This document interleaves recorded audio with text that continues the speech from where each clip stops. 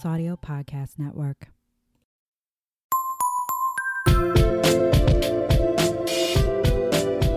Happy birthday to us. Happy birthday to us.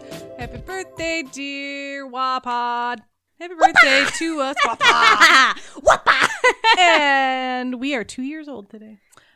We are a women's history podcast that talk about women from history you may not have heard of. And like I said, we've been doing this for 2 years, and I'm Kelly. I'm Emily, and welcome to the Terrible Twos. I hope not. We're toddling Dear around. God. We're sticking things in outlets. We're going to be sassy as fuck this We're year. rubbing our poop on all of the walls and your bedding. And drawing you lovely, lovely pictures that are just scribbles, but you're going to tell us they're beautiful anyways. It's called Fun with Feces. Fun with feces and crayons. Have fun trying to potty train us. We will break you. I can't believe we've been doing this for 2 years. I really can't. And I can't believe it so much that I kind of forgot. Technically 2 years and a week. No, because by the time this comes out, it will be 3-1. the 8th. Yeah, didn't we start on 3-1? No, it was like it was International Women's. Oh Jesus! It was International Women's Day, which is March 8th. Oh my God, we're right. We did that on gonna purpose. do 2 years exactly on our 2 years. I didn't even think about that. Which is why we are celebrating with some very special vodka. Totally planned that. We're so prepared. We are drinking and have drunk. We are drunk. I'm drunk. Kelly is drunk. So we did a herstory happening before this, which will come out Wednesday. Yes. So we're drinking Svedka vodka rosé. So it's vodka with 5% rosé wine in it. I liked it, but I'm used to the burn of vodka. Emily was not as thrilled. I'm not a vodka she also has to person. drive. I like bourbon and whiskey. That being said, it's not terrible. It's not straight vodka. Exactly. And it does have a rosé flavor to it. Yeah. Yeah, it's like if you water down rosé with disinfectant that was safe to drink. No, that would be gin, darling. No, because it doesn't taste like Pine Sol. It doesn't taste like cleaner. That's true. It's unscented Pine Sol. I don't know. Oh my God. So before we get started, and because this is our 2 year, I just want to give a huge shout out. I have a couple of housekeeping things. Oh my God. She's going to steal everything, and I'm just going to be over here feeling shitty because I What don't am have I anything stealing? to say. No, shut up. You're fine. Okay, so one of our listeners, Melissa, she was kind enough to send us a really lovely Facebook message that definitely didn't make me cry. No, I'm not crying. She's crying. She's crying. It's all on her. We're fine. But she basically sent us this really nice Facebook message about how us being so open, maybe to a fault, about our mental health and our struggles with it and trying to get back into therapy and all of that has actually really helped her and made her feel less alone. And I think she said something along the lines of she wouldn't listen to the next episode until she reached out to someone. And I was like, I'm so proud of you. I need to follow my own advice. Yeah, so actually that inspired Kelly because she's, we always talk about how if you don't like your therapist, that doesn't mean therapy's not good for you. It just means maybe that therapist is not the one. It really is like dating. So it is. Kelly's following that advice, and now she's back on the dating scene looking for a new therapist. And I actually this last week had my first psych appointment. I was super anxious about it because I was very concerned about verbalizing some of the darker things that I've been dealing with inside my head that I haven't dared to share with anyone else. Unless it's veiled in a very unserious, sarcastic comment. And it was really good. It felt really good to get all of that out. And I am trying out a prescription. And I'm not saying that to overshare or advocate, you need drugs. No. But because there is such a stigma against taking, antidepressants and prescriptions to help with your mental illness, I just wanted to put it out there. I'm doing it. I'm also exploring talk therapy. I need to find a provider for that. And I don't know, Melissa's message was so touching. It really was. And it was a cool thing because, like, I know I'm not alone because Kelly's there for me. My boyfriend has mental health struggles. You know, I know a lot of people that struggle with it. But then to hear a listener be like, hey, I'm also struggling, and it made me feel really good that, you know, you're talking about it. Made me feel less alone. It did. It made me, like, I mean, and like we said, we know we have each other, but yeah, it did. It helped to feel less alone. Yeah, so I hope we're having that effect on other people by being open about it. Melissa, thank you so much for the lovely message. We love you. She's really active on our Facebook. She is. And I've meant to shout her out before, but it's one of those things that we hit the record button and my mind becomes jelly. Yeah. So I want to give her a shout out. That was so sweet. And Melissa, we love you and we're here for you, and stay strong. Yes. I also have a second housekeeping item. Of course you do. It's really good though. So Kelly and I were recently on an episode of Body Count. Yes, which it is was so much fun. It's an amazing history podcast that's women led, and they talk about events in history that have a body count. So at least one person, usually lots of people, end up dead. So we joined them for their most recent episode to talk about some women with pretty high body counts of their own. And you'll recognize them because they're women we've covered on this podcast. Yes.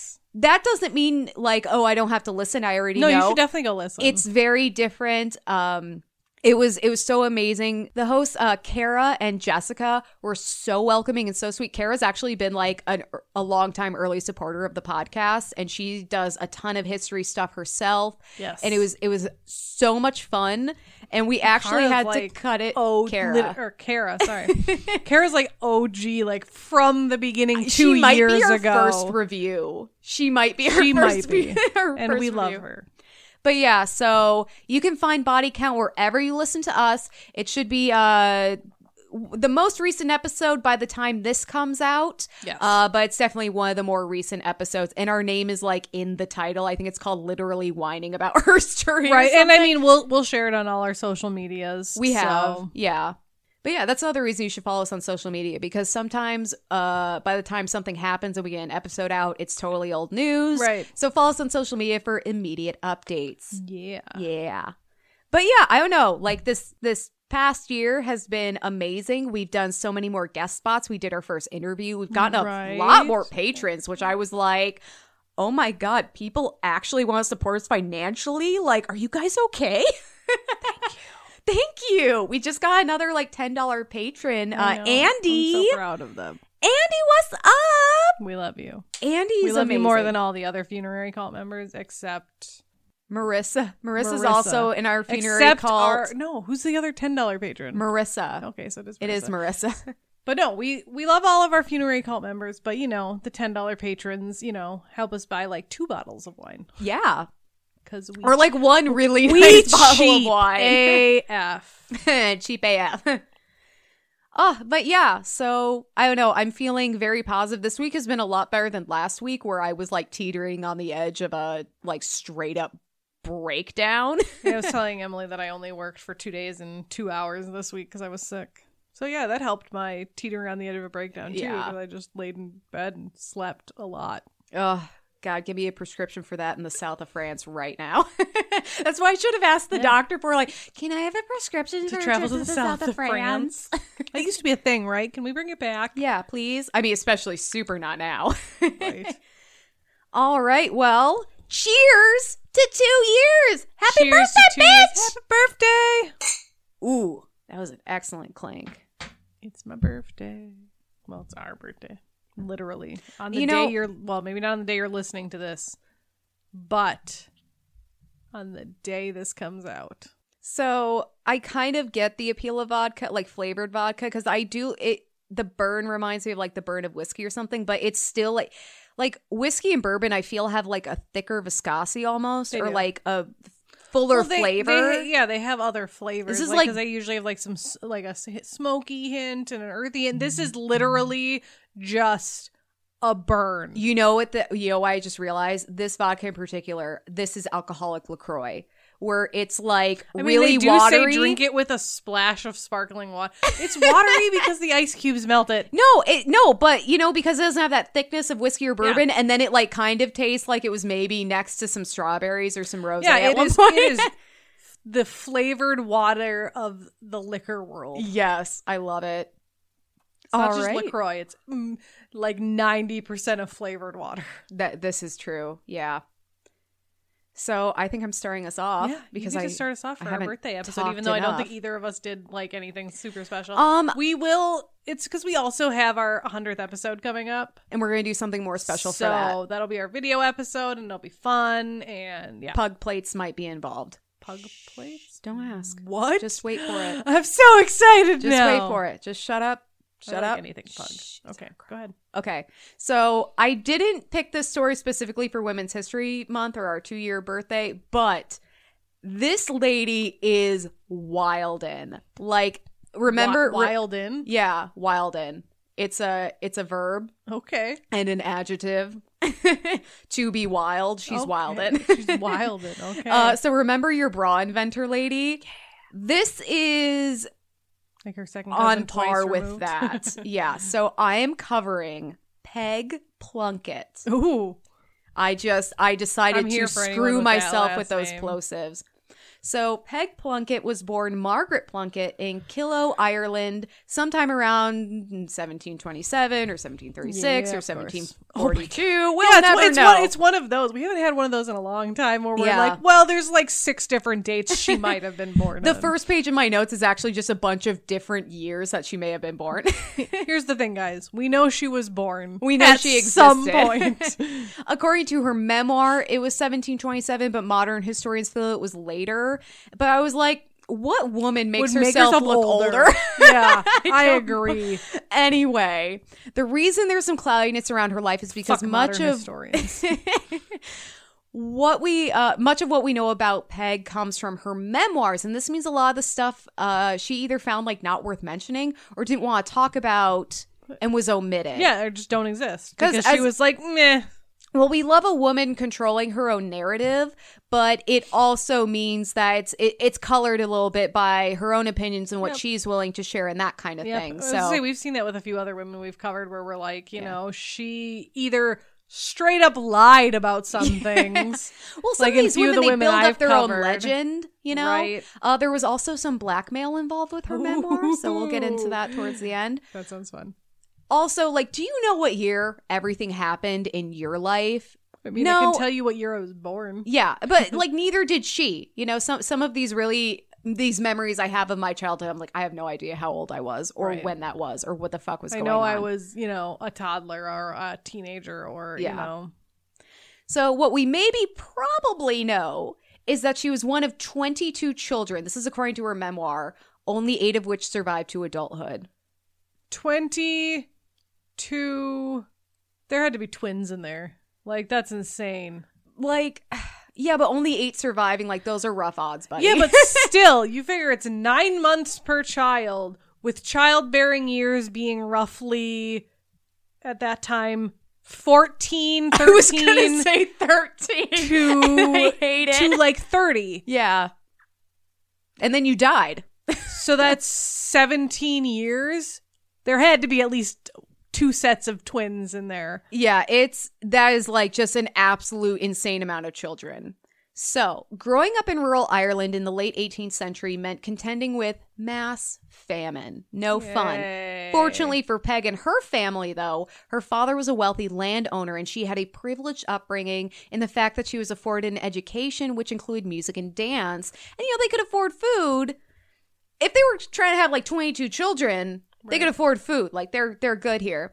So Peg's life was pretty much mapped out for her. She'd marry someone of her status or higher if she was lucky. Right. And become a respectable woman running the house and perhaps overseeing servants while popping out heirs for her husband.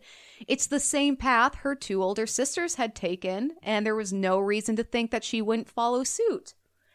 But, we probably wouldn't be talking about Peg if that's how her life had played out.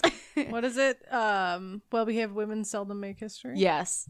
So while her family's wealth helped shield them from many of life's hardships, i.e. widespread famine, it couldn't protect them from everything. Illness struck the family and would end up killing Peg's mother and older brother.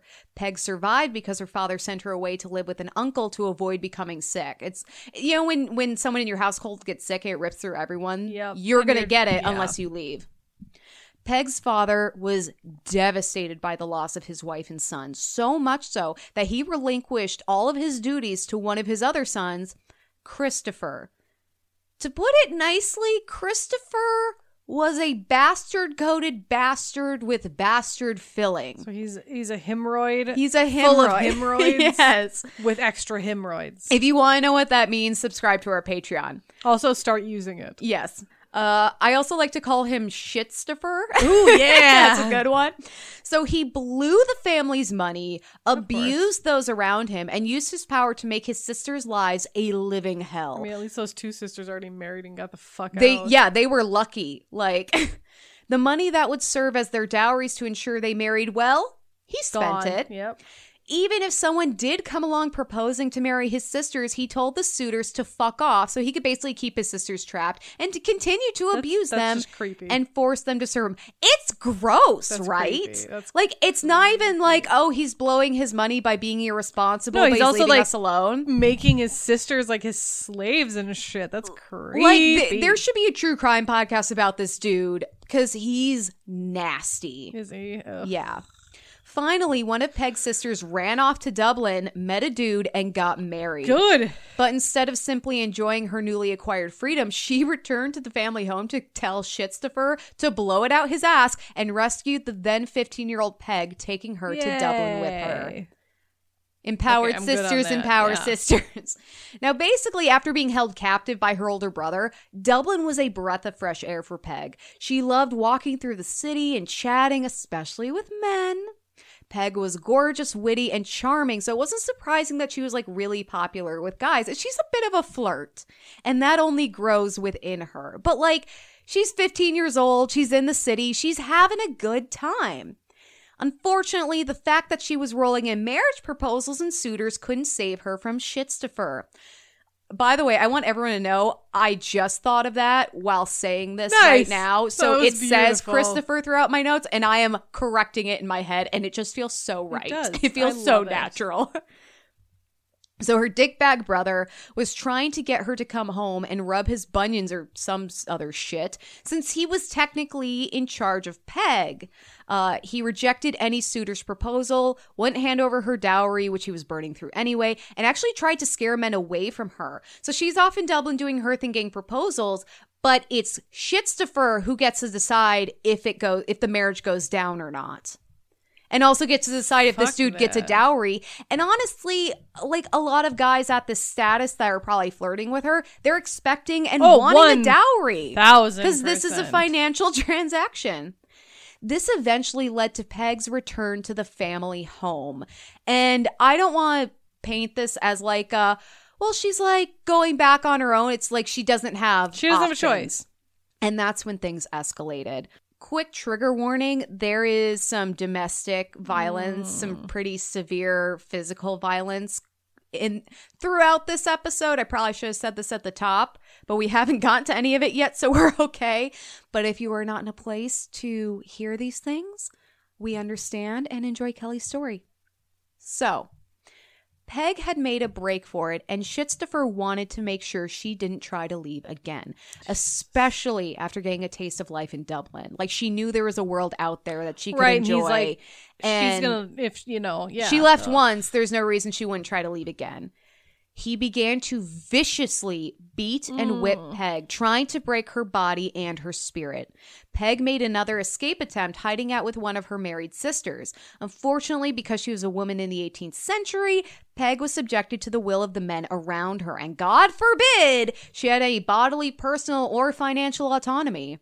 So Peg went searching for a decent man who would marry her and join her in a collective flipping the bird of Shitstifer, because she needed a man to rescue her from this. She could not be independent on her own at this point.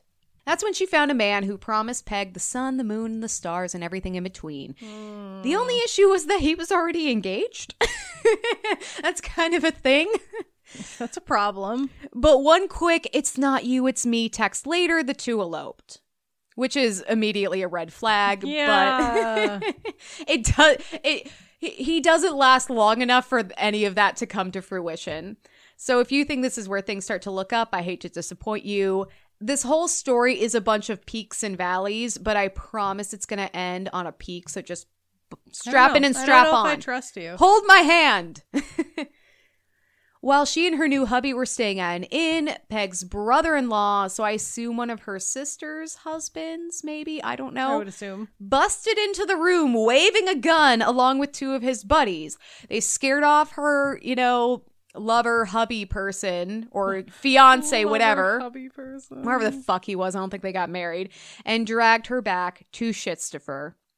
Like many... Wait. They rescued her and brought her back to her shithole of a No, they brother? didn't rescue her. She was shacking up with this guy. Oh, they went to and escape. Okay. Because she needed a husband so that she wouldn't be under Christopher's control. She'd be under the husband's control. Yeah, but it's still interesting that her brother-in-law or whoever brought That's her why, back. yeah. Well, I'm sure Christopher is like, go do this thing for me because fuck her. Maybe I'll actually give you a dowry.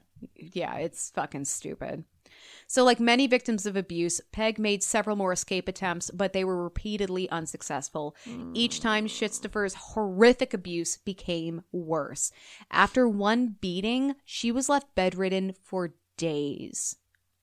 While enduring her own abuse, Peg tried to help her younger sister, who had remained Shitstifer's captive the whole time. Her younger sister had stopped eating, feeling that any chance of freedom was completely out of reach. Peg's younger sister eventually wasted away and died. He killed his own sister. That's terrible. Seriously, this guy is a straight up monster. So perhaps blaming Peg for the death, or perhaps just being upset there was one less person to cater to him.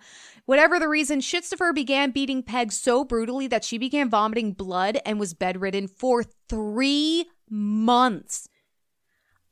When I was a teenager, I had to be in the ICU on my back in bed for 3 days straight. And I remember the first time they told me I could sit up, I cried because it felt so good to move. Yeah. And then I remember getting out of bed. I actually almost passed out because I hadn't been sat up. I had been upright in so long. Yeah. I can't imagine being that way for 3 months.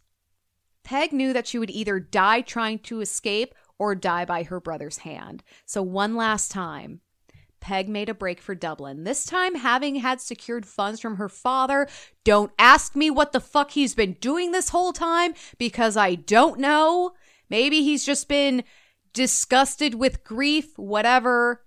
This time, Peg wouldn't be dragged back to Shitstifer, who hopefully died a slow, agonizing death because seriously, fuck that guy. Maybe he got some hemorrhoids that became infected and he rotted away from the asshole up. Hopefully. Yeah. While in Dublin, Peg met a man named Mr. Dardis, and the two began engaging in some scandalous midnight rendezvous. Eventually, the two became secretly engaged. But then Peg did something that was unthinkable for the time. Get ready for this. She fucked her fiancé. Clutch your pearls, ladies! I think I'm going to pass out. I think we need to stop. Oh my God. Hold on. I'm sweating. I think I have the vapors. I'm allergic to this bullshit. I'm allergic to all the sexual tension. Nowadays, having sex outside of marriage is mostly no big deal. At least in our society. But at the time, this was incredibly scandalous and would have branded someone like Peg as a ruined woman if the couple didn't end up getting married. So it was like, you needed to be sure that this dude was going to put a ring on it and marry you if you were going to have sex with him. And can you imagine, some of the shit that people do and lie about to get laid? Can you imagine being like, I'll marry you, and then having sex and being like, I'm done. Okay, thanks, bye. Yeah, right. And then ruining your life, not his. He's fine. No one cares what he does. So, friendly reminder, there were no consequences for a man having sex outside wedlock. Not that there should be, but it's bullshit that the onus is only on the woman. Right. So Peg became pregnant, and apparently Mr. Darcy decided he wasn't ready to get married. For a second, I thought you were going to say Mr. Darcy, and I'm no. like, So again, her fate and well-being is in the hands of a man instead of her own. Peg, penniless and pregnant, went into hiding. Because it was literally the least he could do, her former fiance found her a place to live in a brothel. Yay. What a fucking gentleman. A lot of like madams though are like super understanding. I would hope so. I think this maybe inspired Peg later on. But after Peg had the baby, she moved in with Mr. Dardis. I know it's complicated. This whole thing is very dramatic. Even though Peg was living with Mr. Dardis, it wasn't some like domestic coupling. Right. It was basically like he was allowing her to have a roof over her head because she had his baby. So she struggled to earn money. That's gross. And began selling her possessions to make ends meet. Her family had found out about her living in a brothel and her baby situation and rejected her. So like it sounds like even her sisters who had helped her in the past were like, bitch, what the fuck are you doing? You've gone too far. Yeah, like, oh, Shitstifer's fine killing our sister and beating me, so I'm bedridden for 3 months, but I have sex with my fiance and have a baby and I'm the asshole? Fuck you. Let's play who's the asshole. Yeah. Hint, hint, it's not me. Right. So at one point she became so desperate she went back to Shitstifer, who also turned her away. Wow. Okay, That's wow. Which shocked me because like that seems so counterintuitive but I suppose for it an would abuser. also like taint his reputation. I think it was because she had a baby. Yeah. I think that had something to do with it because then he was responsible like, oh, now I for have the to deal with baby. another, yeah. Yeah, so I think there was something people, about that. A lot of like, unless you can prove something like terrible happened to the baby, like people are gonna care if you kill a baby. Yeah. I mean, you'd hope so. I actually just listened to a podcast episode about Toom, Ireland, where they had these like mother and baby homes where speaking of having babies out of wedlock, if you had a baby out of wedlock, you'd be sent to this place. You'd be forced to do hard labor while pregnant. You would have the baby and then they would keep the baby. And spoiler, they found a bunch of baby skeletons in a sewer. Yeah. I mean, it's like there's several cases of like American women, that would take in babies and it turned out they were just killing them. Oh yeah. I might actually cover like the mother and baby homes for a Herstory Happenings, but it's gonna be like a dark one. I almost covered one of the women for Halloween, but I was like, that might be too dark. Yeah. We'll see. Maybe we'll decide to do that. We don't reach everyone. That's just patrons, and they can skip it if they want. So skip anything. So Shitstifer, like, turning her away, big picture is really fortunate, but it probably didn't feel that way at the time. And if she is so desperate that she's going to him, that's just indicative of how bad this is. Exactly. So Peg was in a bad way, but her life was about to take an unexpected turn. One night, she met a wealthy wine seller. And I mean like cellar with an S. She didn't meet like a wealthy hole in the ground full of wine. That would be okay too. There's a wine cellar and it's just got a big bag of money in it. And you're like, all right. It's just this magical thing that shows up when you most need it. It's like that room in Harry Potter. It's the room closet of requirement. Yeah. It's just the wine cellar of cash. Wine cellar of wealth. Hopefully it shows up for me soon. God, right? That's like one of those Facebook memes you see where it's like a wine cellar with a stack of cash. It's like, share this and you'll have money in the future. Yeah, right. It's like the new age chain mail. So anyway, this wine seller, who in the smoothest move of all time, dropped some coins in Peg's cleavage and propositioned her. So she's like hanging out at this tea house and this wine seller's like, boink. You want to fuck? Yeah, right. Super smooth. Hey, I like your boobs. You want to fuck? You know what? He said it in an Irish accent, though, and everything in an Irish accent is super hot. She just melted and was like, all right, even though I've grown up with this accent my entire life, let's go. Who's that one really hot Irish actor? Colin Firth? Farrell? No, it's not Farrell. I think it's Colin Firth. Yeah. Yeah, so I've been rewatching Scrubs and he's in an episode and the whole thing is that all of the women are just so in love with him and I'm like... No, Colin Firth is an English actor. I was going to say, he's pretty much older. Colin actor, Ireland, go. It is Colin Farrell. Oh, okay. Yeah. Why did I think he was an someone Irish? else? I don't know. Long story short, Colin Farrell, such a handsome gentleman. And that accent, like, that's not fair. No. That is Irish cheating. Like, not all of them are that way, but, like, especially that, like, that deep, like, Baroque, like, he has. Like, oh, my God. Emily needs He a can minute. storm my files. I don't know. All right. Anyway. I'll be his wine cellar. So this wine seller, who now I'm imagining is Colin Farrell, You're right. dropped some coins in Peg's tits. It was like, you want a fuck? That wasn't terrible. And Peg saw an opportunity, and just like that, She's like, she became a lady of the night. She's a courtesan. It's happening. Let's do this. So the wine seller put Peg up in her own place, and she got to work. So just really quick, as I was doing this research, I was imagining her as more of a, like, going from, you know, like, a client comes, they do their thing, and then she moves on to the next person. But the way all of this sounds, she was working as a courtesan. Sounds like she he's her pimp. No, because he wasn't, like, Collecting money? No. So he just gave her room and board? It almost sounds like what we would call a sugar daddy situation nowadays, because he paid her to have sex with him and, like, put her up in a place and paid for her things, and then also paid her to have sex with him. But she was also free to do whatever she wanted, which was be a courtesan for other people. But it sounds like she would find someone, and that would be, like, her main client for a while, and then maybe she'd move on to someone else. Except that he was always in the background.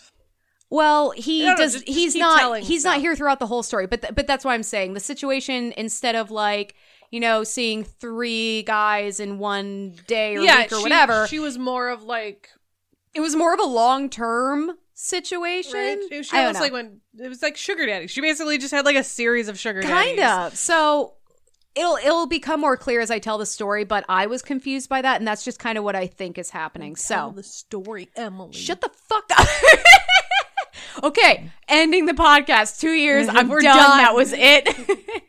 One comment. I'm done. So Peg began spending time in the music halls and taverns of Dublin, rubbing. I should stop that right now. So rubbing shoulders with other supposedly fallen women, and I really want that as a shirt. Like, I'm a fallen woman, or something about being a fallen woman, because all of us kind of are nowadays. Just like, I'm supposedly a fallen woman or something. Yeah, that'd be cute.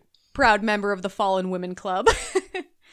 While most women around Peg's age were married and pushing out kids, Peg was going out. She was drinking, she was dancing, and doing what most 20-somethings do nowadays. She did, but, you know, she was also, like, working and making her own money. But, you know, she's not tied to a single man. You know, she's not a man's property. She's making her own money. She's enjoying her life. Yes. So her new career wasn't without turmoil, though. Tragically, Peg's son died, devastating her. And this is actually one of many child deaths that she will endure. And it's some of it's a sign of the times. Some of it is a result of severe violence. Like I said, the story has some pretty dark moments. So because different guys she was with, we'll get into it. So because apparently the universe just really likes to pile it on, the wine seller who had been bankrolling her and, like, you know, kind of being her, like, main client, squeeze, whatever you want to call it, he used her son's death as an excuse to cut her off for some reason. Don't ask me why. Weird, but I don't know, because you think if she suddenly acquired a child, that would be a reason. No, it's probably more like, oh, you're too emotional now. I don't want to deal with you. Yeah, maybe she was, like, grieving the death of her son, and he's like, oh, I can't sleep with you while you're grieving. I'm like, done. Could you like stop crying for 2 seconds and suck my dick, please? This is very unprofessional. This is what I pay you for. Like, dick. Anyway, thankfully Peg knew what to do. Like, she had kind of her system down. She wasn't going to let this stop her burgeoning courtesan career, and she continued to work. Eventually, she met a man whom she only ever identified as Mr. Leeson, but he was probably Joseph Leeson, son of an English earl, and would later become a member of Parliament in Ireland. Big fucking deal. Yeah. There's a portrait of him. So he was also the owner of the most gorgeous blue coat with, like, a fur lining, and it looks so decadent and cozy. Like, you know that they probably just fucked on that coat all the time. Mine would be faux fur, but it's, like, gorgeous. Anyway, Peg eventually moved in with Mr. Leeson in his country estate, where she was kind of finally able to indulge in the life that before had almost been guaranteed, but then her dick brother stepped in and ruined it because he's a fucking asshole. Fucking hemorrhoid. However, Peg and Mr. Leeson had different views on their relationship. Mr. Leeson had hoped that he could tame the wild partying courtesan and make an honest woman out of her. I mean, that would make sense because she has that breeding. Yeah. You know, like she has the She status. knows the manners. She knows, you know. She has an education. She's witty. She's gorgeous. Yeah. And this was actually why he had moved her to the country estate, because perhaps distancing her from the city and her like partying friends and other sex workers would help soothe her voracious appetite for the glitz and glam of the city. To Peg, however, this was just business. She's like, hey, this is great, but like this is about making money for me, okay? I need to support myself. It's interesting that she didn't view this as an opportunity to settle down and get married with someone that's wealthier. Well, I'll get into that a little. That I think her motivations behind that are going to become very clear very soon. You know, and here's the thing. He's still paying her for sex. That's like true. he's trying to kind of like pretty woman her and like kind of groom her into this like lady of the house, but he's still paying her. And I think she's a mistress for him. I don't know if he was married or what or engaged or what his deal was.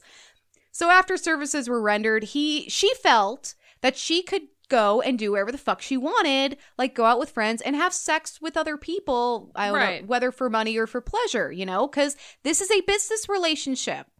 In a final attempt to tame the wild Peg, Mr. Leeson proposed and basically gave her an ultimatum that it was either a monogamous marriage with him or she could hit the bricks. And she's like, I'm gone. Bye-bye. Bye. Bye-bye. Yeah, Peg wasn't having it. She later wrote, quote, I looked upon marriage merely as a human institution, calculated chiefly to fix the legitimization of children and oblige parents to bring them up and provide for them, to ascertain the descent of property,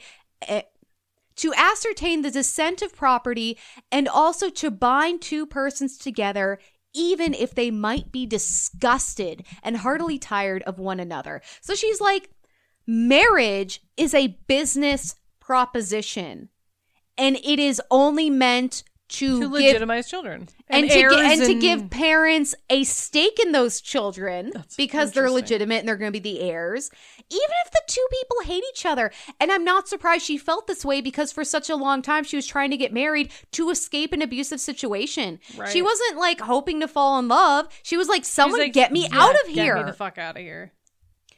And that's not the most romantic, take. But for the time, marriage was anything but romantic. Peg had been royally screwed because she had always been forced to relinquish control over her own life based on the whims of the men around her. Whether it was her father, brother, or fiancés, boyfriends, whoever, she had always been at their mercy. Not anymore, motherfuckers. Right. She kindly told Mr. Leeson to take his proposal and shove it up his pee hole, and she moved on. Peg found a new wealthy client, a man named Buck Lawless. Ooh, that name sounds familiar. We've had some books on the show before. But like Buck Lawless, like that just sounds familiar. Yeah, he sucks though. I'm just going to tell everyone right now. However, despite everything I just finished telling you about Mr. Leeson and how Peg was all business, she actually fell for Buck, and the two were monogamous for a time. Gross. I'm going to insert another quick trigger warning here for physical abuse against a pregnant woman. Like I said, guys, this gets rough, so I completely understand. If you want to hit the eject button, I'll see you next time. Unfortunately, Buck was a controlling, abusive hemorrhoid who resented the fact that Peg was a courtesan. To compensate for his own insecurities... Like, what do you think she is? I know! Like, then don't date her, you stupid motherfucker! So to compensate for his own insecurities, he'd openly flirt with other women to piss off Peg and to start arguments. So he's like... poking the bear. Yeah. Eventually, he became physically abusive, and while Peg was pregnant with his child, he beat her so severely that he caused Peg to miscarry. Yeah. This reminds me so much of the other Ruth Ellis, the British woman who murdered her boyfriend, who also beat her to the point where she had a miscarriage. Right. Peg does not kill Buck. Everyone, just take a moment to be really bummed out about that. Remember, abusive relationships are extremely complex, and leaving is not easy in a physical or emotional sense. Yeah. Peg became pregnant again with Buck's baby, but Buck was running out of bucks, so he decided to try and strike it rich in America, leaving pregnant Peg behind. He promised to send back money and that he'd eventually return to like make it rain with his American wealth. Blah, blah, blah. That never happened. This was basically Buck's version of going out for a pack of cigarettes and never coming back. Yeah. And honestly, she sounds better off without him. She is, to be quite honest. So Peg got back to work, even bagging a clergyman as a client. Like she had clergymen, lawyers, politicians, like the creme de la creme. She was that one that she had the little black book that if anyone ever got a hold of it, it would mean the end of a lot of careers. She literally does, and she literally whips it out. Oh, that's great. So being a courtesan isn't the most reliable profession, unfortunately. It's not like you're clocking in and out every day. The blackmail you were talking about. Not yet. No, I didn't say the little black book. Yeah. I was connecting dots. So Peg decided to parlay her experience into something that was a little more stable and consistent. She teamed up with her bestie, Sally Hayes, and they started a podcast. Yeah. Yeah. Just kidding. For 2 years. Yes. Just kidding. She and Sally opened a brothel. Yep. Fun fact, that was our plan B if this didn't work out. Yeah. Which it still might not. We'll see. Still on the cards. Who knows if we're going to make it to year 3. Preschool. Shit starts to get real weird. So the pair set up shop in an upscale part of Dublin with the goal of making it as classy as possible. Right, so they're running more for the escort business than they are for like a common. Yeah, this isn't the place that like the docksman would go to for a quickie. This is like, because Peg has all these connections amongst Ireland and Dublin's elite, and she's like, they're the ones with the money. Let's get that fucking money. Right. Because these dudes love to fuck. So the women who worked there were handpicked by Peg and had to be able to carry on intelligent conversations, and so they'd be educated in like politics. If not good breeding, good etiquette. Yep. They were also dressed in the latest elite fashions. And like, clearly this is the first sorority. Yeah, this is the first sorority. Kelly was just, okay. In Kelly's latest Herstory Happenings, which is exclusive to her patrons, she talks about the history of sororities. There was a lot of like fisticuffs about who was the first. This is the first. But Kelly was only talking about American sororities, so, you know, it's still a toss-up. First. Anyway, the brothel was a big hit, and Peg and Sally were basically the courtesan queens of Dublin. So they basically became madams. Yeah. Or at very least became able to be significantly choosier about their clients. Yeah, like they were definitely madams. And even when people would try to slut shame Peg in the street, she held her head high and always had a witty comeback to their taunts. Peg became so flush with cash that she did what only someone with a buttload of money would even think of. She actually... What? She got that wealthy wine cellar. No, that's like the first thing everyone thinks of. At least if you're me. So she actually hired a musician to follow her around and play music.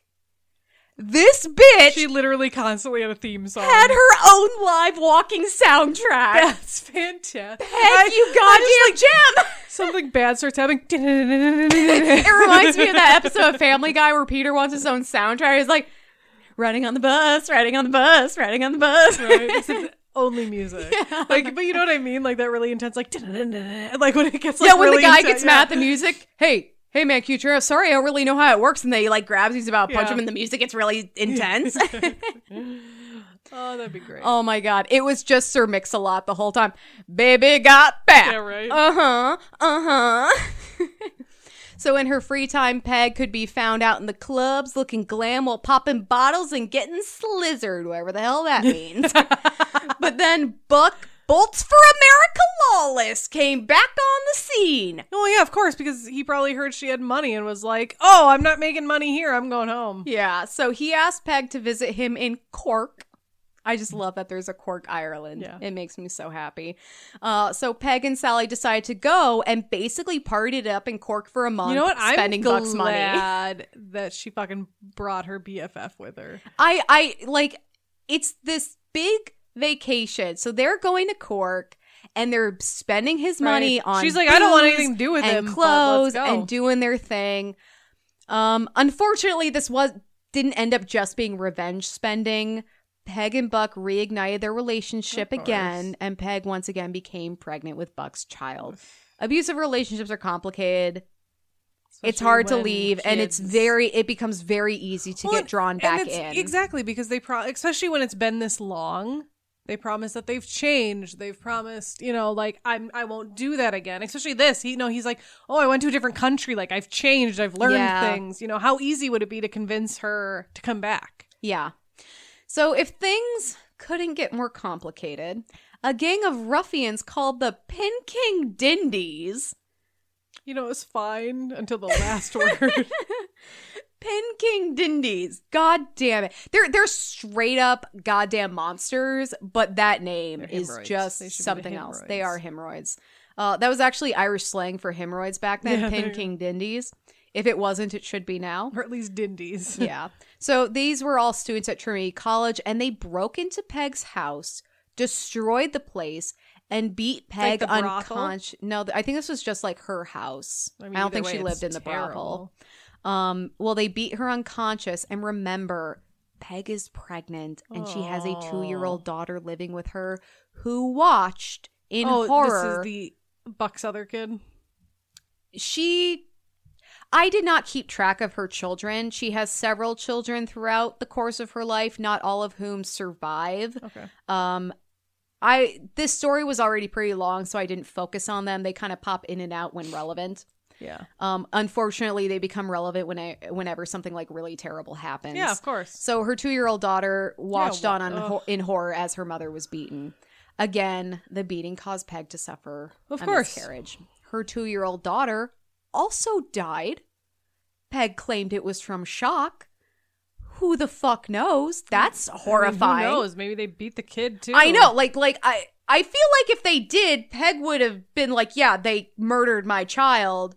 But I don't know. She's 2 years old. This is also a time where children are not very strong, and they can just go die. Into shock and die. Yeah.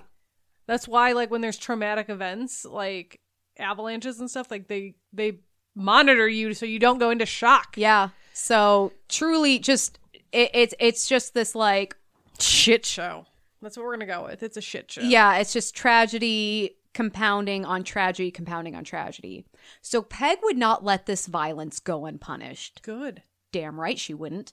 And I can only imagine, like, at this time she's got enough money and influence to probably find some burly bastards to find the guys who committed this horrible attack and beat them senseless. Yeah. But instead, she filed a suit against them. She went legal. She's like, you know what? I could have you killed, but I want everyone to know what you've done. Yeah, I'm going to publicly eviscerate you in the legal system. But let's unpack this situation for a moment, shall we? An infamous courtesan, who many called a whore, in public to her face, a fallen woman, was fighting against a group of respectable college men. And they were all stellar swimmers, by the way. Want to hear their swim times? I was waiting for that reference. I was like, I know it's coming. I know. Because that's the reference I want to make. So not only were her chances in court slim due to her profession and her reputation, but the men also were threatening to kill her if she didn't back off. She refused and casually mentioned that she carried a pistol with her at all times and really had no problem using it should any of them come near her. It's the whole, I've been to jail. I don't mind going back. I have friends on the inside. What do you got? I just imagine they're like, we'll fucking kill you. As they're like giving their big tough speech, she just takes out her gun, starts polishing, and she's like, what was that, buddy? Yeah. What was that, stupid motherfucker?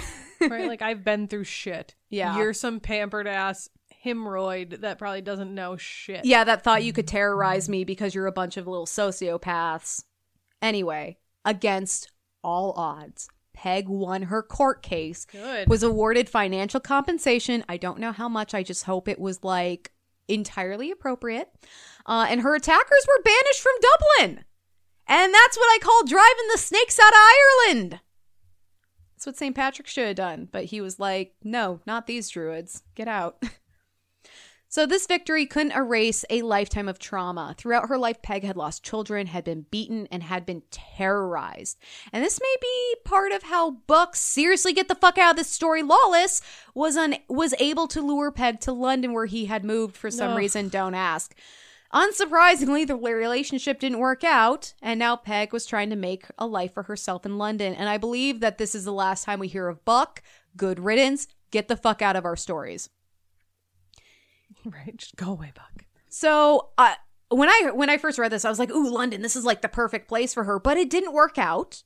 Partly because she pissed off the Prince Regent by daring to ride next to him on the street and ordering some waistcoats that he wore for her shoemaker. So her like lowly shoemaker was now wearing the same waistcoats as the Prince Regent, and that was like this big societal fuck you. It was like a status shade. Right. And I have to say, like, 18th century shade is so delicious. It was so easy to be a sass back then. You didn't even have to try. So having kind of burned the London Bridge, Peg returned to Dublin and met back up with her bestie and business partner, Sally Hayes. They were also joined by another badass babe, Moll Hall, great name, and the three picked back up with living their best lives. But being the most famous courtesan in Ireland meant Peg was a target. Hotshot musician Signor Carnevali was performing in Dublin, but he had expressly forbade any women like Peg from attending his shows because God forbid that riffraff comes and sullies his performance. Fuck him. And Peg also shared that sentiment and said fuck that and tried to attend anyway. She bought her ticket, she showed up for the show, but she was a pretty recognizable figure and was quickly kicked out. Jeez. Peg again would not stand for this disrespect. She went back to the theater, accompanied by 4 bailiffs with a warrant for his arrest in hand. Nice. See, Carnevali had kicked Peg out despite the fact that she had paid for a ticket. She could legally go to this show, and that's illegal. And the bailiffs actually carted Carnevali off. And I was so impressed by this because I was shocked that they weren't just be like, you're a whore and you're a slut and we don't want anything, like, fuck you and your feelings. But they were like, no. And honestly, they were probably like, no, we love her. She's so good at sex. Right. Like, maybe they were clients. Now, as if Peg couldn't be any more of a goddamn queen. After Carnevali's arrest, she entered the theater where his audience was waiting for him. And Peg got up on the stage and apologized for their wait and explained that the musician wouldn't be able to make the show because she had sent him to prison for being a douche canoe. So, like, the guy gets carted off before a show, and then she gets up there and she's like, sorry, guys, I sent him to prison for being a hemorrhoid. Right. Okay, thanks, bye. Okay, thanks, bye. By the way, come check out my brothel. There's some cool shit going on there. Right. You'll love it. You'll love it. I see you. I know you. So the story actually made the news and gave Peg a ton of free publicity, and business was now booming, and the brothel was serving the creme de la creme of Ireland's elite. And this earned Peg the title as the reigning vice queen, which is mwah. I love it. That's fantastic. She also got married to a baron's son simply because she wanted the title of the Right Honorable and because his family was rolling in dough. She wasn't actually a fan of the dude, though. And when her husband's father offered her a buttload of cash to dissolve the marriage, she was more than happy to do so. In retrospect, Peg wasn't super proud of this. Like, it was unnecessary and kind of mean. But part of it was probably her lashing out at the institution of marriage, which had always been weaponized against her, either as a trap or her only means of freedom. But she was settling in nicely to her role as the reigning vice queen and really didn't give a shit anymore. Then, after 30 years in business, Peg decided it was time to hang up her corset and retire. Peg had let many men pay in the form of IOUs, and once all of those were paid, she knew she'd have enough money to last her through retirement. And we've talked a lot about how she spends lavishly, so she doesn't really have a lot of savings. She kind of like makes it and breaks it. Yeah, so nights of partying and musicians following you around don't come cheap, and she was bleeding money. Unsurprisingly, no one paid their IOUs. And to make up for this, Peg once again took charge and decided to write her memoirs. So she had lived a life that was unimaginable for the time. The book would basically sell itself, and this came with an added bonus. Here comes that little black mail book that we were talking about. She casually mentioned to some of her most notable clients that she would use their real names in her memoirs, unless, of course, they came correct on their IOUs. They did. Peg wrote 3 memoirs. Apparently, she is responsible for the first foot fetish expose of the 18th century in her memoirs.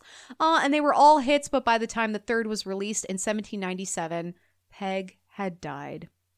I don't know how or where she's buried. That sucks because I want to go and like, I don't know, rain some bubbly on her grave or something, because what a fascinating, lively figure she was.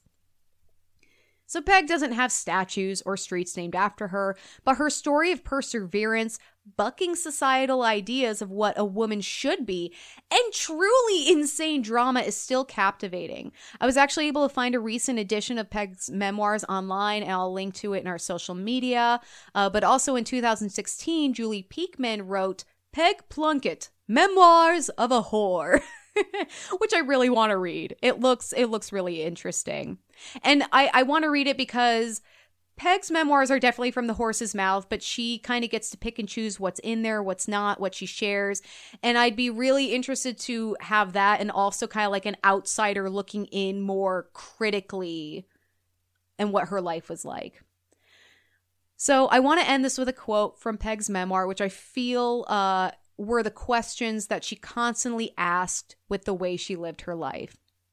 Quote, "Chastity, I willingly acknowledge, is one of the characteristic virtues of the female sex. But I may be allowed to ask, is it the only one? Can the presence of that one render all others of no avail? Or can the absence of it make a woman totally incapable of possessing one single good quality?" And in that quote, she goes on to basically be like, oh, you know, a woman could drink or be evil or cruel, but as long as she has her chastity, I guess that's okay. So she's questioning this heft that we put on the value of chastity being like this virtue of women, and why is that the only thing that we measure a woman's worth by?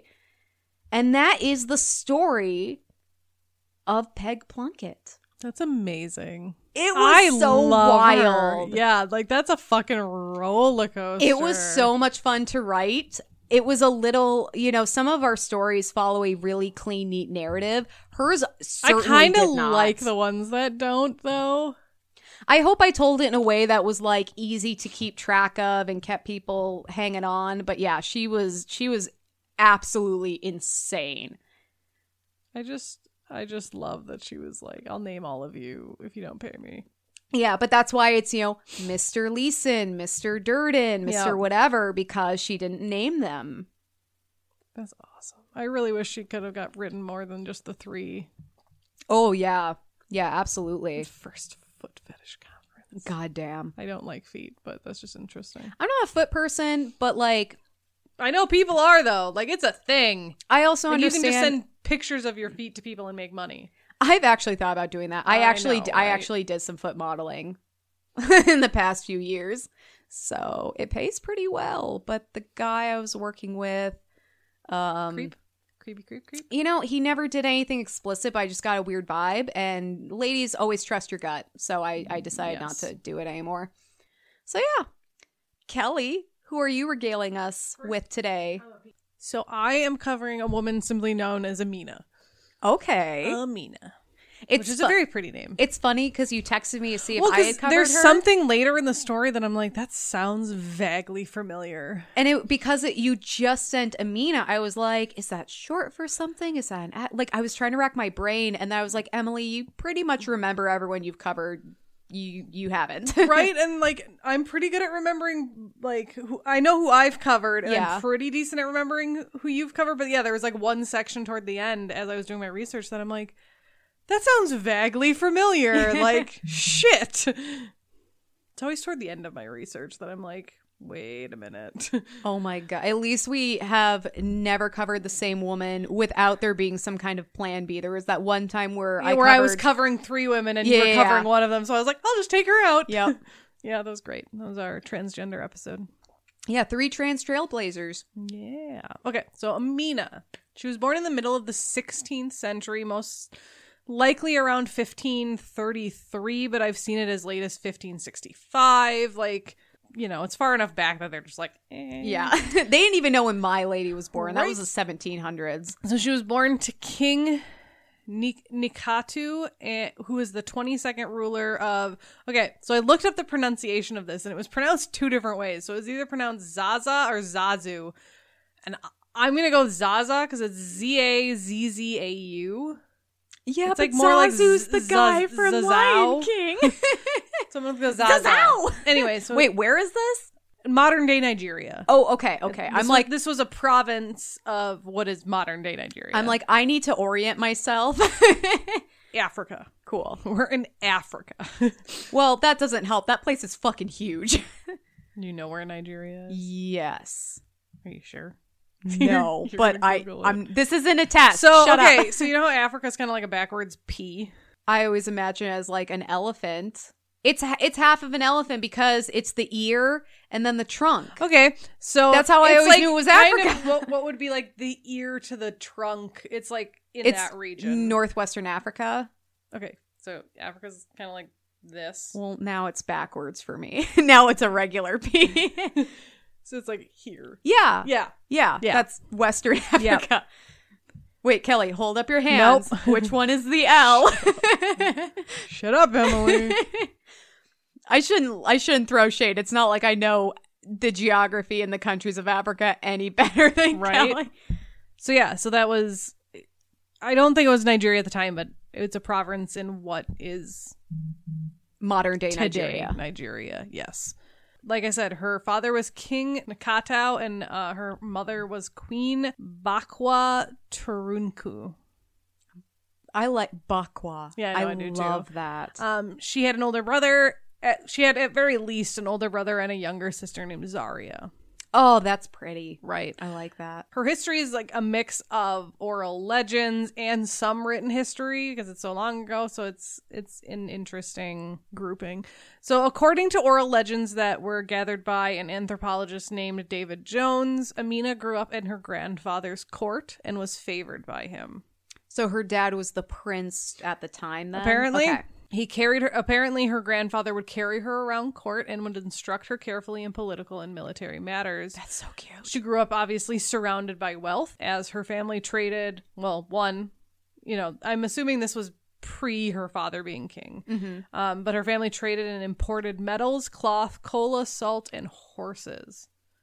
She spent a lot of her time improving her fighting skills and her military skills with the Zaza cavalry in particular. I'm just imagining the cutest little girl standing with all these soldiers, and she's got like her little toy sword, and she's like, "Let's fight!" Right? And she She's kicks like, "Put me on a horse, ass. bitches!" She's like, "Uppies, I Right? want on horsey." Exactly. And she rides into battle. So at the age of 16, her father at this point was king. Amina was named Magiyaha, which is heir apparent. Oh, that's cool. Right. That she could inherit the throne. Right. Something else comes up, though, and I find it very interesting. So she was named heir apparent and was given 40 female slaves, which is just apparently a thing. Yep. Gross. Slavery's garbage. So during this whole time, from very young, Amina had a great number of suitors attempt to marry her. Different attempts included a daily offer of 10 slaves from a guy named Makama, and 50 male slaves and 50 female slaves, as well as 50 bags of white and blue cloth from Emir of Kano, which is a different same region, Emir means different. like king. Yep. Yeah. So same general Nigeria region, different province. So after the death of her parents in 1566, even though she was heir apparent, her brother still became the king. Boo. Not sure why. He became king, and at this point, though, she was really distinguishing herself as being a really good warrior. So basically, he became king, and she became the leader of his cavalry. Oh, so she's like the general. Yeah. So she's Here doing comes the real general. well. Yeah, exactly. What's up? So she's really gaining notoriety for her military skills. And actually, there's a song, Zaza and the other regions of what is Nigeria are known as the regions of Hausa, Hausa. Okay. There's like 7 different provinces, and it's like they all stem from like one kingdom or something. I didn't dive too deep into it. Okay, so there's a bunch of different like little kingdoms, but they're all collectively known as Hausa. Yeah, the 7 regions of Hausa. But so she's still celebrated today in traditional Hausa praise songs, and this is what it says, quote, Amina, daughter of Nikatu, a woman as capable as a man that was able to lead men to war. I'm loving her. I know. So, her brother died about 10 years after taking the throne. Okay. And he had no heir, so she became heir. Cool. You know. So took 10 years. Yeah. She ascended to the position of queen. So she is now queen of Zaza. Don't let anyone dim your crown, girl. So like I mentioned, Zaza is one of the original 7 Hausa states, which is all like within Nigeria, essentially. Before Amina assumed the throne, Zaza was one of the largest of these 7 states, and it was also the primary source of slaves that were sold at the slave markets in other states by Arab merchants. I hate how slave heavy this episode is. Jesus. Like, I know, but it is what it is. I'm sorry. I keep wanting to say slavery pisses me off, but that seems like such a stupid, obvious thing to say. But I'm just But like, it's God true. damn it. So only 3 months after being crowned queen, Amina started a war that would last 34 years. Oh no, Amina, which was her entire reign. Girl, what are you doing? Why? So she waged wars against her neighbors, so the other 7 city-states of Hausa, to expand her territory, even though she was one of the largest ones already. Yeah, she's like, but I want to be the largest. All of it. All of it. So her army consisted of 20,000 foot soldiers and 1,000 cavalry troops, which is interesting, like, especially since she led cavalry, like, I thought that she'd have more cavalry. I don't know why. Well, because cavalry rides horses. Yeah, so you have to have all foot the soldiers horses. usually have more of them, and they're probably less skilled, maybe a tad more expendable. Probably. At this time.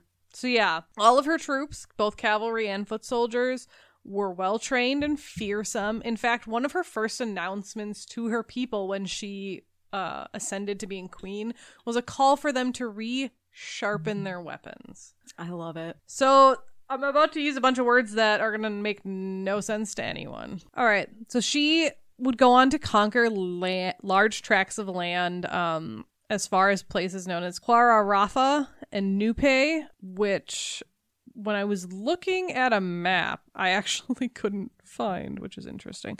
Like, because I was looking at a map of like her conquests, and I was like, you say these things, and I don't see them on the map. But they're all within like her region, you know. You keep she's saying kind of, these things, but I do not think you know where they are. She's basically conquering that like chunk of Africa right above the backwards P. Right. Getting into the ear canal there. She's getting into the ear canal. So legends say that she took a new lover in every town she went through, each of whom was said to meet the same unfortunate fate in the morning. And I'm like, I swear I've heard this before. Oh, she's a Black Widow. This is what it says. Quote, her brief bridegroom was beheaded so that none should live to tell the tale. And I'm pretty sure we've talked about someone before. I think it was a guy, and like the woman ended up like killing him instead, but I don't know. But yeah, so the legend is that she would take a lover and then just kill them in the morning. You know what it reminds me of? It reminds me of, we haven't talked about her, I don't think, but Scheherazade and like 1,000 Arabian Nights or whatever, because the whole deal was that he would kill her in the morning, but then she told him, right?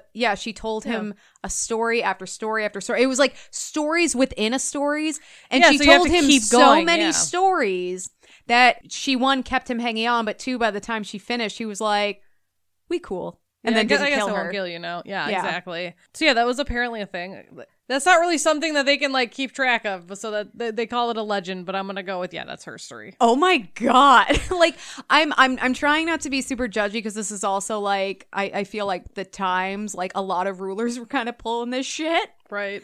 Like, yeah, I mean, she could do this as good as any man, because that's what they were also doing. Right, exactly. I feel like that was like half of it. As she was like, guys do this, why can't I? Yeah, it makes me feel like she really didn't see a difference between her and them, and just they talk about that. Oh, sorry, I cut you off. No. That's pretty much what I was gonna say. She was just like, this is what I do. This is what you do. This is what we all do.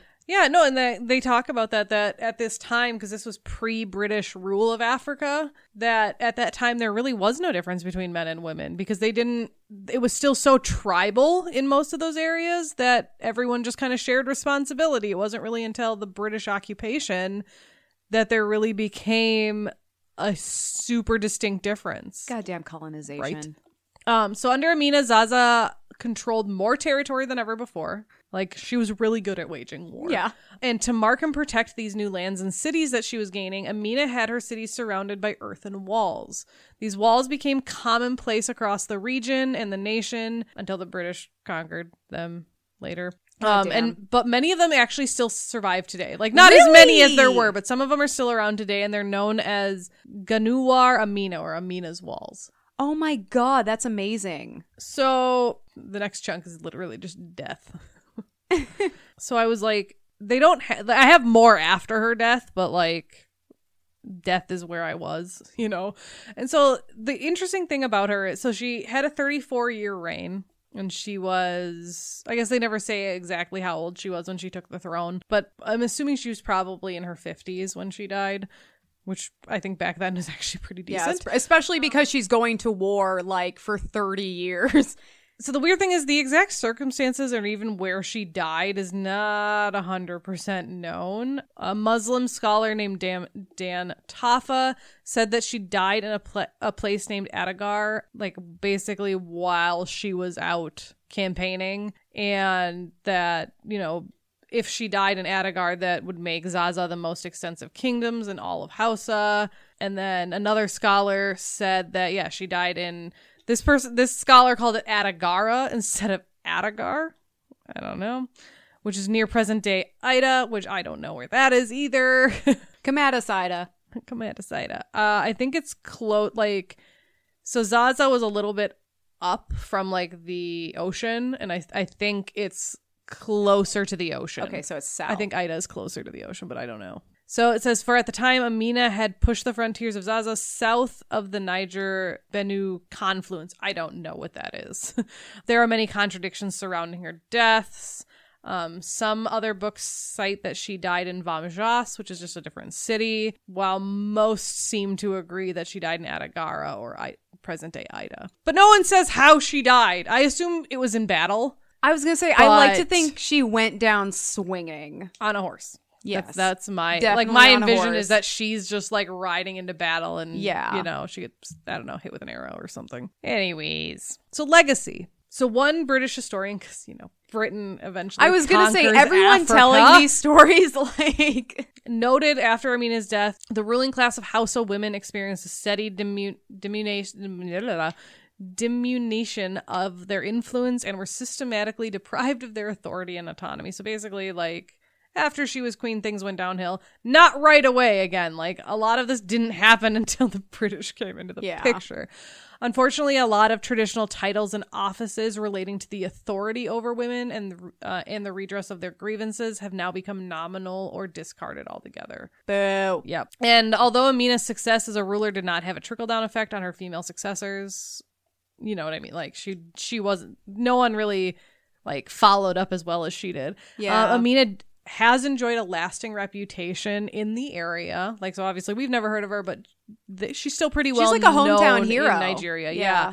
She's basically bordering on a legend. Like, there's a lot of blur between, like, okay, what is fact and what is, you know, just because a lot of that tradition is oral. So, like, what's been embellished and, you know, isn't exactly real. It's like the Panther Queen, who I talked about in a previous episode. A lot of that story has been passed down orally, and it's like, okay, where is the nugget of truth amongst the legends and the mythos? Like, is it true? Like, at least with Amina, like, there are accounts of... We have her walls. Exactly. And they're stunning. They like painted one. It's really gorgeous. Sultan Bello of Sokoto, which is just another area, wrote, quote, "Strange things have happened in the history of the 7 Hausa states, and most strange of these is the extent of the possessions which God gave Aminatu," which is just another version of Amina, daughter of the ruler of Zaza. She waged war in the Hausa lands and took them all so that the men of Katsina and the men of Kano brought her tribute. She made war in Bauchi and against the other towns of the south and the west so that her possessions stretched down to the shores of the sea. By the way, I looked it up. The Niger-Benue confluence looks like to be where the river Niger and the river Benue meet and form one river. Yes. Well, it's weird. I can find all these pictures of the rivers and them joining, but I can't find like a zoomed out version of like, okay, where is this in the larger portion? Let's see if the picture I was looking at before has it. But it sounds like it was just like that whole region. Yeah, they don't label the rivers on the map I have. Thanks Maps. Well, Google Maps, it's like an old. The one I have is like an older map, like looking at that territory. Yeah. So beyond her expansion of the Zaza territory, she created a lot of trade routes throughout northern Africa. And remember, she's kind of like mid-Africa. Additionally, she has been, besides the credit with the earthen walls, she's also been given credit to introducing koala nut cultivation in the area. Koala nut? Yep, there's a thing called a koala nut. Oh my god, is it as cute as koalas? I love the koalas. Syphilis-ridden? But they're so cute. They really don't have are. sex with them. I mean, it's pretty. It's a nut. Well, like, it's what cola comes from. Oh, well, you said earlier they traded in cola. Yeah, I don't know why I called it. It's, for some reason in the one notes it was called koala, and I'm pretty sure it's supposed to be cola. Oh my god, I love the idea that someone like mistyped cola nut into koala nut. Yeah, and it might have been me. I guess it it's might have been me. Oh my god, I want a drawing of a koala nut so badly. Someone get on that. Oh my god. But yeah, so like, while they were trading in cola, it sounds like she was really credited for like making cultivation of it and like farming of it a really big thing. That's cool. So I get into some historical references and like kind of where some of the stuff about her is mentioned. So the earliest source, or one of the earliest sources to mention Amina, is actually a map that they found called the Planisphere of Domingos Teixeira, which was made in 1573. Oh my god. And it names a place in Africa, kind of in that region we're talking about, the Nigerian region, as Castello de Amina, or the Castle of Amina. So that's like... oh my god, she had a castle? I don't know why I'm surprised. There was just no mention of a castle. Right. Yeah, I just kind of envisioned she just was like a roaming war goddess. Yeah, like she never settled down. She was always fighting or murdering or sleeping with someone and then immediately murdering them. So that was like the first reference of her. One of the earliest text sources to mention her is Muhammad Bello's, like a history book he wrote, which was fully composed around 1836. So that this would have been kind of definitely after her, but not too far. Well, I guess like 300 years, but whatever. But he claims that she was the first to establish a true government among the Hausa people, and that she forced Katsina, Kano, and other regions to pay her tribute, which I already mentioned, which I just love, especially since one of them, I think Kano was the one that mentioned, was like their king tried to marry her, and now he's paying her tribute, which I fucking love. However, this history doesn't really give any chronological details about her. So, like, yes, she's mentioned, we know she existed, but no one really knows where she came from, kind of a thing. Yeah. She's also mentioned in the Kano Chronicle, which is one of the cities that was paying her tribute. Yeah. Which is, the Kano Chronicle is actually a super well-regarded and detailed history of that city. It wasn't composed until the late 19th century, but it incorporated a lot of documentary material that they found from earlier times. So it's really interesting, right? According to this chronicle, she was a contemporary of Muhammad Dauda, so she ruled at the same time as that person, who ruled from 1421 to 1438, and Amina conquered as far as Nupe and Kwarafa, collected tribute from far and wide, and ruled for 34 years. A number of scholars accept this information and date her reign to the early to mid 15th century. Okay. I think it's kind of like we know this is a really good reference material for the time, so a lot of scholars are like, yeah, let's just go with that. Yeah. So there is also a Chronicle of Zaria, which Zaria is her little sister. And that's also a city. And it's a city. In Nigeria. Named after her sister. I looked up a map so I know where I am. And I'm like, oh, Kano, that's just north of Zaria. Yeah, no, Zaria is named for her sister. That's amazing. I know her sister. I haven't looked into what her sister did, but I'm like, if she got a city named after her, it must have been something. Yeah. But so there's a Chronicle of Zaria, which was written again largely in the 19th century, that gives a list of rulers and the duration of their reigns. Amina is not mentioned specifically, but the oral tradition puts her as the daughter of Bakwa Turunku, which I mentioned, whose reign is dated in the Chronicle from 1492 to 1522. Wait, isn't that her mother's name? Yes. Oh, okay. Like they're saying her mother ruling as queen? Yep. Oh, okay. I thought like maybe she was like the only for a minute there. No. Okay, I gotcha. So yeah, they have her mother's reign in there, and on the basis of when they have the mom's reign, they are estimating, because you got to remember her brother ruled after her for like 10 years. Well, and just because her mom only ruled till 1522, that doesn't mean her dad didn't rule. So a lot of people estimate her reign began in the late 1600s. Okay. So like 1576, 75, somewhere in there, which is interesting because that's 100 years after the other one, which is also widely accepted. So the fact that she ruled is not contested. When she ruled is a little iffy. Yeah. So there are actually still modern culture depictions of her in Nigeria. So there's the Queen Amina statue at the National Arts Theatre in Lagos State, which is actually really pretty. Amina is the protagonist of the historical fantasy novel named Queen of Zazu, or Zaza, which was written only in 2018. Oh, that's cool. Right? And this is based on her life, and it begins in 1557. Amina is the inspiration for the character known as Malika in the graphic novel Malika Warrior Queen. Oh my god, Googling right now. So that came out in 2017 by Roy Okupe, and Roy actually states in the coloring book, which was also created by him, or her, I guess I didn't look up, them, that it is based on Amina. Oh, this looks cool. Doesn't it? It also looks like there's maybe a show or a movie that's like CG. I know, I saw that. Like, it looks like someone, I don't know if like on YouTube just turned it into like a thing. I don't know. Anyways. Oh, that's fucking cool. In the 5th episode of Small Axe Films by Steve McQueen, 12-year-old Kingsley Smith triumphantly reads aloud the story of Amina to his family after learning how to read.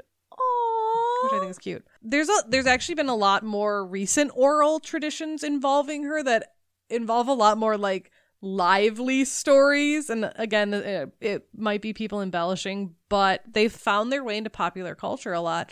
So a lot of the oral traditions that you still hear are that Amina was a fierce warrior and loved fighting. As a child, her grandmother Marka, who was the favorite wife of her grandfather, once caught her holding a dagger, and the thing that was shocking to Marka was not that she was holding a dagger, but rather that she was holding it exactly as a warrior would. No, babies pick up knives all the time, but do they pick them up correctly? Right. So, and one thing we're pretty sure of, but it's still technically only part of oral tradition, is that she refused to marry for fear of losing power, but she did help her nation, Zaza, become the center of trade to gain more land, and she ruled for 34 years. That is so cool. They do estimate that she was 36, actually, when her mom died, so that would make her 70 when she finished ruling. Damn. That seems old. Like, that seems real old. That's why she died in battle. She's like, oh, my fucking arthritis, Yeah, man. right? This sucks. So that's Amina. What a cool story. Right? That's amazing. Amina and her koala nuts. God damn it. I love that we got to cover two very different women who just kind of took control of their own lives. Right? And did the damn things. Right? In two very different ways. Yeah. Which is fine. That is really cool. What's kind of cool is that the statue I mentioned that's in Lagos is, so it's her on like a rearing horse with like a spear in her hand. Just Google Queen Amina statue. It's funny because I Googled Amina's walls before to see it, and that picture showed up. But when I just Google Amina Queen, it does not. Actually, it might be a sword. I can't quite tell. But yeah, she's like on a rearing horse. It's really pretty. You can tell it's been there for a while. That's fucking cool. Oh, she's really decked out. Her and the Right? horse are like really ornate. Like, That's and amazing. a lot of the pictures, you see of her are in full like turban and like, like they're very neat depictions. That's so cool. Well, thank you for sharing that story with us. You're welcome. I'm very happy. I think this was a good 2-year episode. I do too. It was like really exciting. There were a lot of twists and turns. When you Google Amina's walls, the first one that pops up is like fully fucking painted. That's what I said. Out. I was like, oh, they painted it. It's gorgeous. Some of them aren't. Like, some of them are still just plain earthen walls. But yeah, it's nice to see that like a lot of the ones that are still standing, like, yeah, they really fucking decked it out. Well, they're like, don't tear this shit down, you guys. Knock it off. God damn it, British people. God, no, seriously. It's like that line in Pocahontas, these white men are dangerous. It's like, right? Welcome to History 101, everyone. Yeah, exactly. Oh, my goodness. So, Kelly, what are you thankful for? This week, I'm really thankful for my husband. Like, we both got really sick this week because we got the second dose of our vaccine, which is going to be nice, but it sucked to be sick. But my birthday's coming up, and he was just like, oh, I want to buy you a birthday present. And the thing he's buying me is actually going to really help our podcast. He's buying me like a new magic box, as it were. A fancier magic bigger box. And blacker than ever. Yeah, right? Actually bigger and more colorful than ever. It's the bigger, blacker rainbow box. Yeah, there you go. But it was really cute because like when he was telling me about it, he was just like, I really want to support you and your podcast and everything you do. And I like started tearing up. So I'm really... Like, I know he doesn't necessarily listen to our podcast, and I'm actually totally fine with that. Like, it's not up his alley, which is fine. He's a tech guy. Like, if we had a tech podcast, I'm sure he would listen to it. Actually, probably not. He's not a podcast guy. I was going to say, Jared doesn't listen to the podcast either, but that's because I'm, like, doing my research, and I'm like, Jared, right? Let me tell you a story. But, like, so it was just, at the end of a week of feeling, because it literally like happened today. So at the end of a week of feeling like shitty, it was just like really like out of nowhere, very sweet. So I'm thankful for my husband. What are you thankful for? Well, I'm thankful that we've been able to stick to this for 2 fucking years. That's wild to me. Hopefully 2 more years. And then we're done. Yeah. Call it quits. 4 years, we're done. Yeah. March 8th, it's like high school. March 8th, 2023, we're done. I'm thankful that I went to my first psych appointment, and I'm so proud of you. So far, the med I'm on, I'm not having any negative effects. That's kind of like I used to be on mental health meds when I was in high school, and trying to get the right balance of different meds was a fucking nightmare. I did end up in the ER a couple times. So I'm just like, kind of that cautious optimism right now. So that's good.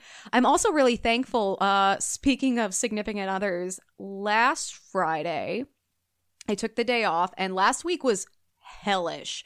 I was really struggling. Yeah. It was not a good time for me. And I had scheduled to take Friday off because I wanted to go to the zoo for my birthday.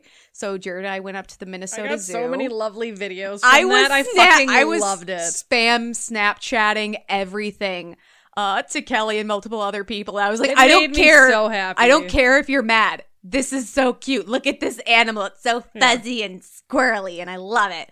But we went on a Friday because, it's obviously the school year, so there shouldn't be a lot of people there. And with Jared's PTSD, avoiding crowds is COVID. A must. Well, and because of COVID, you schedule a time, you can only be there for 2 hours. So they're controlling, the amount of people. There was like no one there.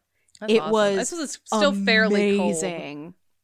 It was actually a beautiful day. We got very lucky, and so we're walking around outside. Maybe he just wants to go to the zoo for my birthday. That sounds fun. You should. It's amazing. But so the animals seemed really lively. Like one got did. Right. There was a wild monkeys boar. Were like fucking tackling each other. Yeah, but there was a wild boar that got like right up against the fence and was like sniffing us, and I was like, "What's up?" No, I'm kidding.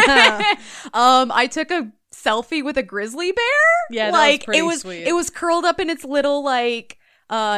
And you can get like right next to him. Yeah, because you can get up against the glass. It was up against the glass. I was just like, oh my There was a penguin that was swimming in the water and following me along the glass. So I love penguins. And I know that was you like do. the second video I got, and that just like made my entire day. I'm like, Emily sent me a video of a penguin. But so we went to the zoo, and then we got like an early dinner at the spot downtown. And the place we went to when Jared was overseas, he had always kind of fantasized about going there and getting this one specific table because it's in the corner against a window, and you can kind of like see the streets and everything. Ooh, pretty. Because And it that's was the table you got? That was the table we got. The place was dead because it was like, you know, mid-afternoon on a Friday. Everyone's still, you know, working. What restaurant is it? Newt's. Oh, yeah. Yeah, so there's like a little... the downtown one? Yeah. And so the drive up there were no incidents. At the zoo, it was perfect and amazing. Dinner, perfect and amazing. Like, we went home and relaxed. It was just like the perfect and we had day. already recorded, so you had like a pretty chill weekend. Good. It was so good. And because, especially with Jared's PTSD, like, things don't always work out there's no like that. guarantee that, you know, right. It's like and the it's not best his laid fault. plan. It's just it's it not is his what fault. it is. I'm not mad, but you know, it's rough when you kind of can't let your guard down and enjoy something because you never know if something's going to trigger a panic attack or an episode, or if we have to hit the eject button. I talked about we had to hit the eject button on what was supposed to be a 3-day trip less than 24 hours in. Right. It just happens, yeah. This was amazing, and I really needed it because my week was absolute fucking shit on fire. And so this week has been better. I'm really thankful for that. And I'm really thankful like Jared paid for our tickets. It was just such a sweet nice little date birthday. day. Aww, yeah, and then the day of my actual birthday, because this was almost a week after, he took me out for coffee at one of my favorite spots and then took me to the art place next door and bought me art. Aww. Which may or may not be a nude of me. We'll see. I kind of hope he bought you a nude of yourself. I think it might be me. Like, me. You don't know for sure, but you're kind of like... because I posed for the artist, and it looks like me, but there's not a lot of, like, distinguishing features, and it's in charcoal, so I'm like... it's you. I'm pretty sure that's me. Headcanon. I gotta double check with you. her. I feel weird being like, is this me? So, like... Is that the artist you mentioned to me before? Yes. Yeah. Okay. Yeah, and that's cool. Yeah, you'll have to ask her. Yeah, so I'm excited. All right, well, thank you so much for listening to another episode of Whining About Herstory, and thank you so much for sticking with us for 2 goddamn years. For everyone who was with us at the beginning, thank you so much to our friends of the podcast like Katie, Double E, #History, Historical AF, Kara. It's Kara. God damn it. Maybe we have someone out there named Kara. Even when she's trying to say it wrong, she can't. Tina, Jessica, everyone. Yes. Oh, everyone who's had us you. on. You've all been so wonderful. And you've really made this such a wonderful experience for us. Right. And thanks to like Haley and for being our first interview. Right. And Spencer. She's amazing. And Kate Atwood, like for people that have sent us their books and, you know, want us to read their material and everything. Basically anyone that's ever had anything to do with this podcast, thank you. Yes, thank you for touching us. Our hearts. Thank you for touching our hearts. I think you should just leave it at touching us. I'm okay with that. If you are not already, which you super should, follow us on Facebook at Whining About Herstory, Instagram at WAHpod, Twitter at WAH_pod. Our website is Whining About Herstory, and our email is whiningaboutherstory@gmail.com, where we would love to hear from you. We also have a merch store, which you can access through our website or find it on Teespring. And if you want to be a patron and get a load of some amazing bonus content, please find us at patreon.com/whiningaboutherstory. You can access all of our bonus episodes and videos and everything for as little as $1 a month. And we actually had like kind of a surprise bonus piece of content because we were on Historical AF recently. We'll let you know when the episode drops, so seriously follow us on social media. But you can watch the live video from when we were on You can see me shamelessly like stuffing my face with tacos because that's what I'm going to be doing after this because recording. Kelly and I recorded and I literally had 30 minutes to make dinner. It took me exactly 30 minutes. I had to get my ass back to the computer to do the live thing. I was like, I'm going to make... No, I had leftovers. You had leftovers. I did not plan accordingly. I actually had to make my dinner. I made some HelloFresh. It was amazing. And I was nice enough to mute my mic when I was going like, she did show everyone the tacos. They did look delicious. They did. And I was shocked that I had made them because I suck at food. Anyway, thank you so much for listening to another episode of Whining About Herstory. I'm Emily. I'm Kelly. And have an empowered day in Women's History Month. Woohoo! Bye!